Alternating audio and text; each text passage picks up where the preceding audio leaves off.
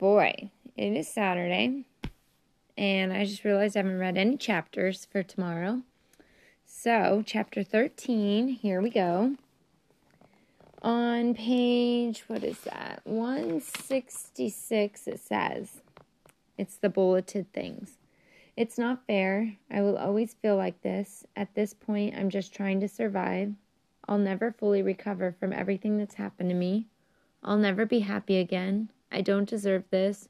My life wasn't supposed to be like this. I want to move on, but I can't. You wouldn't believe what I've been through. Why don't I get the good breaks? Chapter 13, Not Overcome. I choose to be grateful. My good friend Brooke was disillusional and frustrated. She had a college degree and believed there had to be something that suited her skills better than a job on her feet all day working retail. Yet 6 days a week, she made the 20-minute drive from her apartment to the Anthropologie store where she worked, fuming all the while about how far her life was from where she had envisioned her for herself. Then she heard something that opened her eyes to the real problem with her life. I remember the day I started listening to scripture in my car, she told me. Barely 2 minutes into the audio stream, a passage caught her off guard. The text being read was Philippians 1. I thank my God in all my remembrance of you, Paul said, always in every prayer of mine for you all, making my prayer with joy because of your partnership in the gospel from the first day until now. And I am sure of this, that he who began a good work in you will bring to the completion at the day of Jesus Christ. Paul was thankful, so thankful. He was thankful for his fellow believers, thankful for the diligence of his coworkers, thankful for where he was stationed even though he was under house arrest. The man was minding his own business. Minding his own mind. As Brooke drove to work and listened to these words from Philippians, she couldn't help but be struck by the constant contrast between Paul and her. Paul had been imprisoned for preaching the gospel, yet despite this unjust treatment, he saw fit to give thanks. He saw fit to keep praying, to keep ministering, to keep striving alongside fellow believers for the hearts of women and men. What had she seen fit to do, according to her? Complain. But her thinking shifted that day. Jenny, she said, I saw my life in a new way. She realized she could choose how she viewed her work. As she entered the store that morning, she saw her coworkers with fresh eyes. She decided to forge real relationships with them, watching for ways to care for people and serve them. She began interacting differently with customers, seeing them not as nameless strangers, but as real people with real stories who might need real grace. She began using her drive time to pray. A month into her new practices, she told me that she no longer despised her job. In fact, she loved it. Instead of fixating on the unfairness of her circumstance and stewing over how she deserved something better, something that used her skills and education to best effect, she began to see her less than fulfilling job as an opportunity to advance the kingdom. God had sent her in a strange place to love others, and now she was excited to be part of his plan. Instead of looking for things to complain about, my friend was now looking for reasons to give thanks.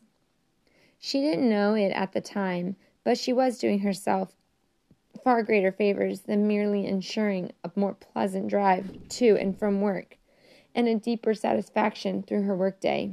She was rewriting her brain by choosing gratitude, but she was allowing God to remake her body and mind. Your brain on gratitude. Victimhood is yet another enemy of our minds that keeps us fixated on something other than God in the universe, believing the lie that we are at the mercy of circumstances. But we have a choice. We can center thoughts on the certainty that no matter what comes, we are upheld securely by God's righteous right hand, and that will shift our minds toward gratitude. A few years ago, the magazine Psychology Today referenced a study from the National Institutes of Health that reported that subjects who showed more gratitude overall had higher levels of activity in the hypothalamus, which I tell you in case you, too, were doodling during your college biology lecture, in parts of our brain that controls bodily functions, eating, drinking, sleeping, the whole works. Doing something as straightforward as saying thank you is like a tune-up for our inner world. Expressing gratitude caused subjects to experience an increase in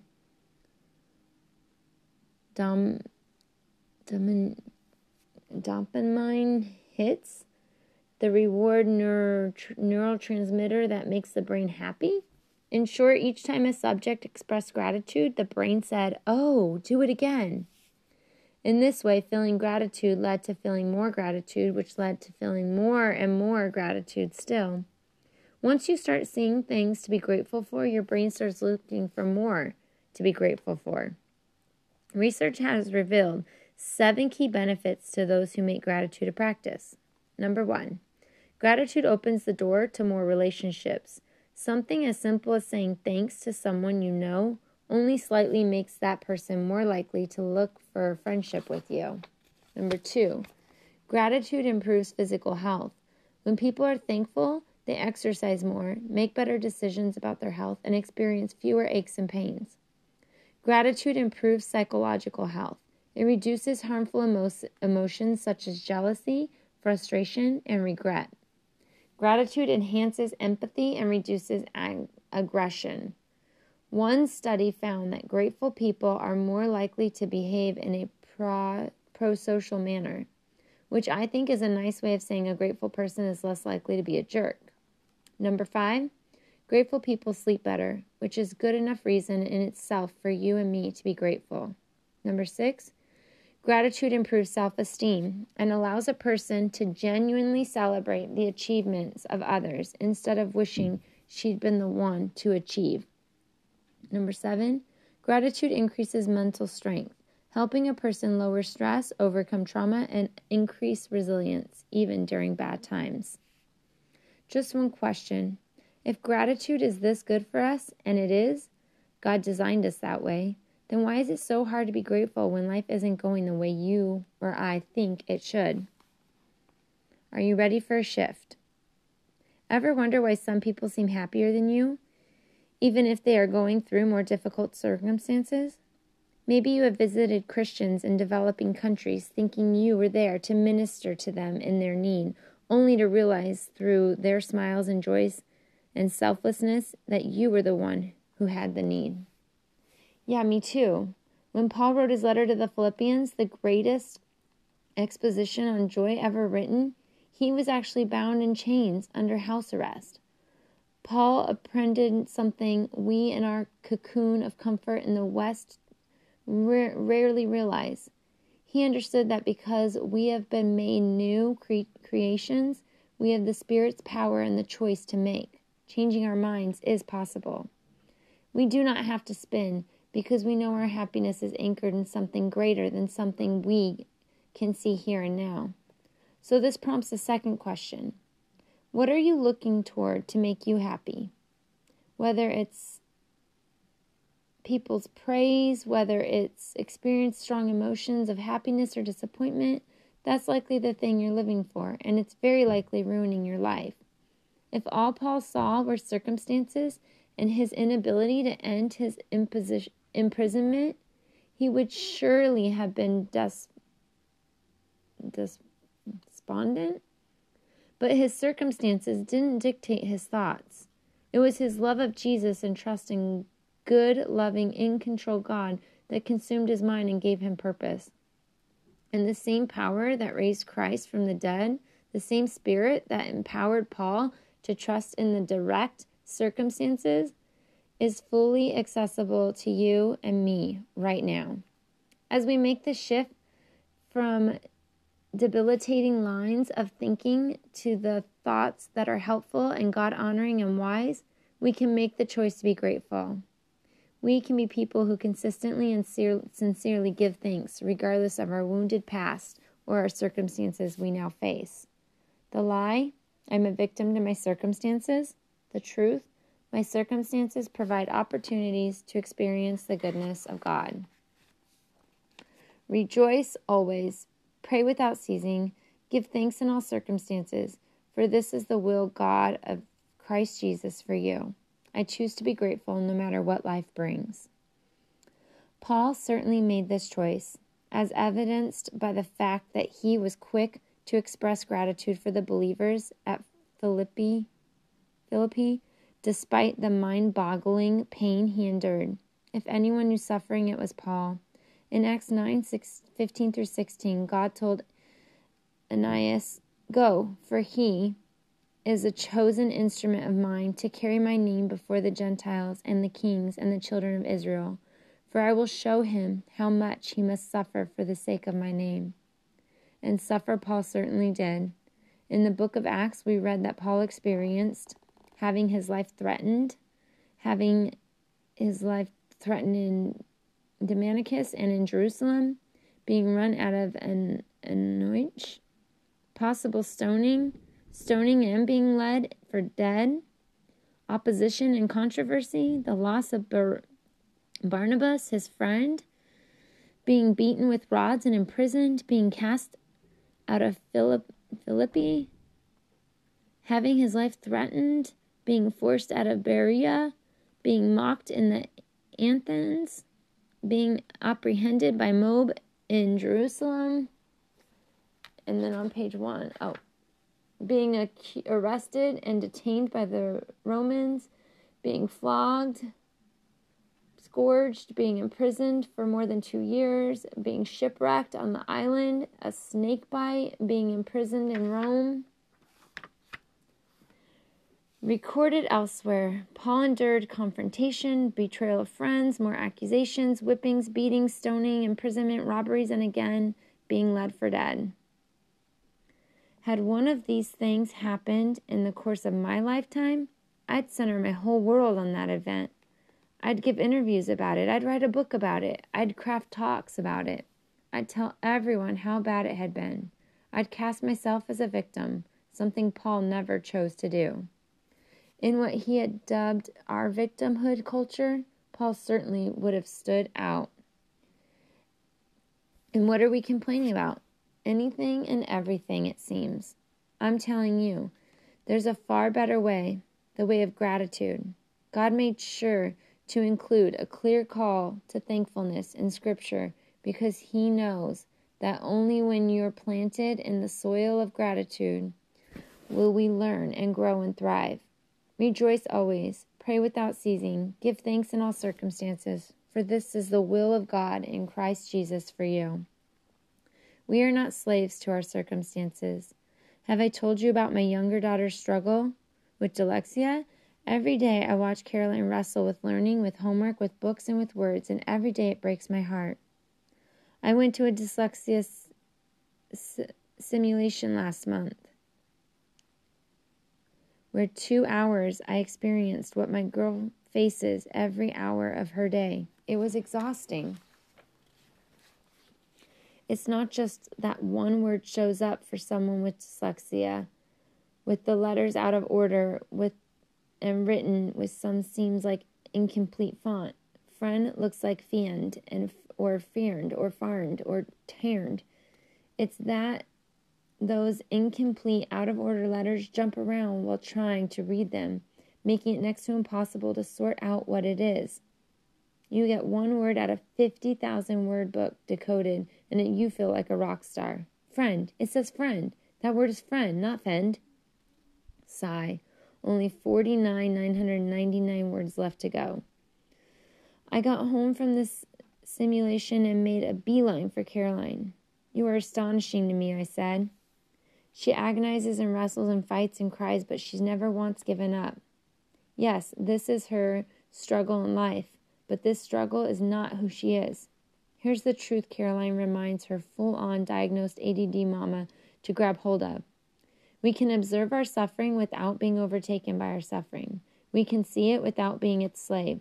Refusing to be a slave to our circumstance doesn't mean we don't fight for what's right. Scripture commands us to fight. In fact, by acting justly, crying out for justice, and defending the cause of the oppressed, but in Christ we can fight not from a place of insecurity and outrage, but from a place of reconciliation, of calm confidence, of peace, of love. Why? Because our victory is sure. We already won. This is an important distinction, I think. You and I live in a day when true injustices are being named, brought to light, and on occasion overcome and made right. I love this. God loves this. He exhorts us to bring sin into the light so that it can be rendered to the world. Fighting racism, speaking out against sexual and physical abuse inside and outside the church, advocating for welfare of children and women and minorities and unborn children. These causes are utmost importance of Jesus. They must be the utmost importance to us too. They are very real oppressions out there. Sometimes there are very real oppressions in here too, right inside the church. People victimizing others for selfish gain. I hate this reality, but we can't deny it. Yet despite how these situations feel to us, there is a lot we can do. For starters, we can change the language that surrounds these events. We can help those who have been victimized once and for all break free. Even in Hollywood, advocates have taken to referring to those who have suffered at the hands of the abusers and survivors instead of victims. And I think it's an important shift. To define ourselves by others' wrongdoing is to render ourselves helpless and weak. To turn over our power and joy to our perpetrators only continues to bind us up. Yes, it's tempting to find a home in our pain, to define ourselves by the awful experiences we endured. But if I'm learning one thing from my family and friends, it's that there is an altogether better way. My friend Tara stood up at the church last night and spoke of the multiple racist statements people have made to her face throughout her life, and of the outright physical attacks she suffered and the pain she's known year after year. Some of the inexcusable behavior occurred at a previous house of worship, which made Tara leery about local church. But I decided to make a choice. She said with bravery, I am choosing to trust again. She went on to tell the story of joining our church and launching a series of racial reconciliation conversations that are bringing together women in various ethnicities to discuss how truly they can come together and do better. I look at Tara's impact on our congregation and I think, how could someone so wronged turn back to people who hurt her and say, I want to build a bridge to get back to you. I want to try again. Tara would answer my question with a single word, Jesus. The way of Jesus shifts everything. In Jesus, we can acknowledge our frustration, pain, and suffering without abdicating our peace and joy. In Jesus, we can change where we fight from without changing what we fight for. By the power of Jesus, we can demonstrate to ourselves and others that regardless of how grim the situation seems, God is in the business of redeeming all things.